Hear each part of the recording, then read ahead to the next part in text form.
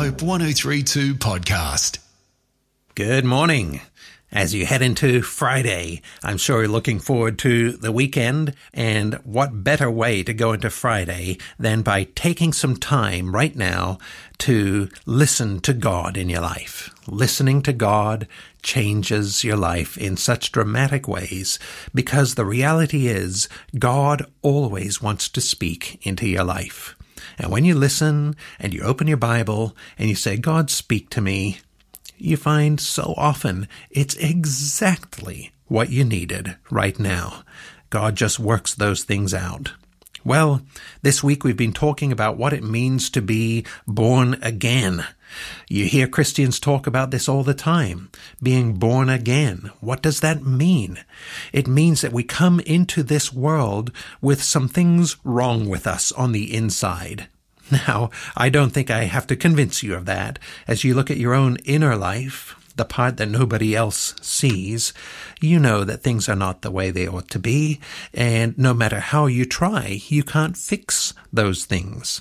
That's because God never intended you to.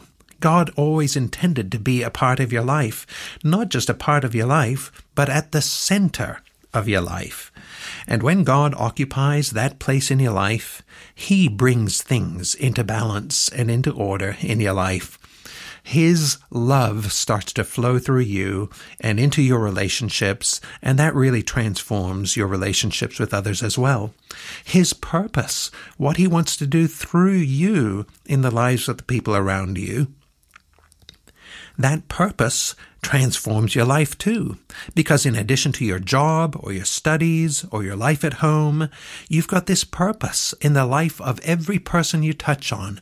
God wants to work through you, to pour out His love through you into them.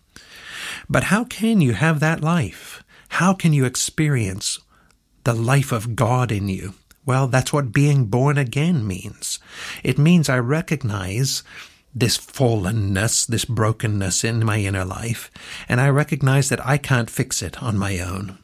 I also realize there's a barrier between me and God, and that is the many ways that I've offended Him in my life, the judgment that I deserve from God. But then to understand, Jesus Christ came into our world because God didn't want to bring you judgment, but redemption. And Jesus took your place when He died on the cross, experiencing God's judgment so that you could be freed from that.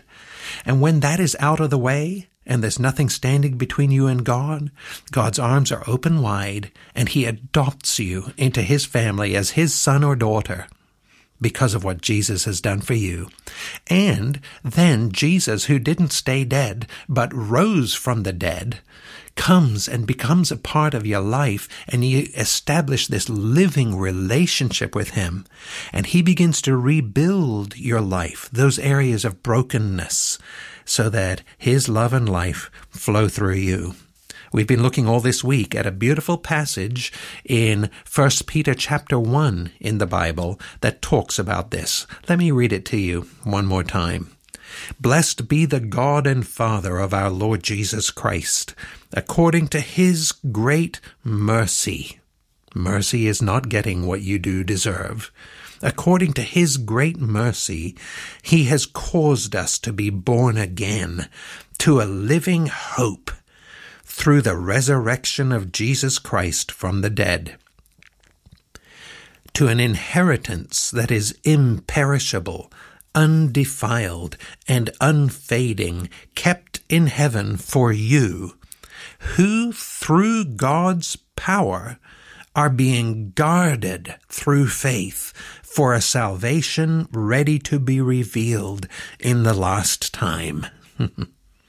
So when you come into that relationship with God, that relationship with Him, God is guarding it so that nothing can threaten your relationship with Him, who by God's power are being guarded through faith for a salvation ready to be revealed in the last time. Yes, God's salvation is already revealed in some ways in your life as He's changing your life right now and pouring His love out on you.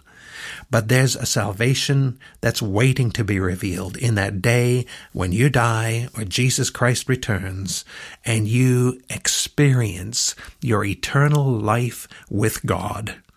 Guaranteed, guarded by God for you because of your relationship with Him. I'm John North. Hope 103.2. Thanks for listening.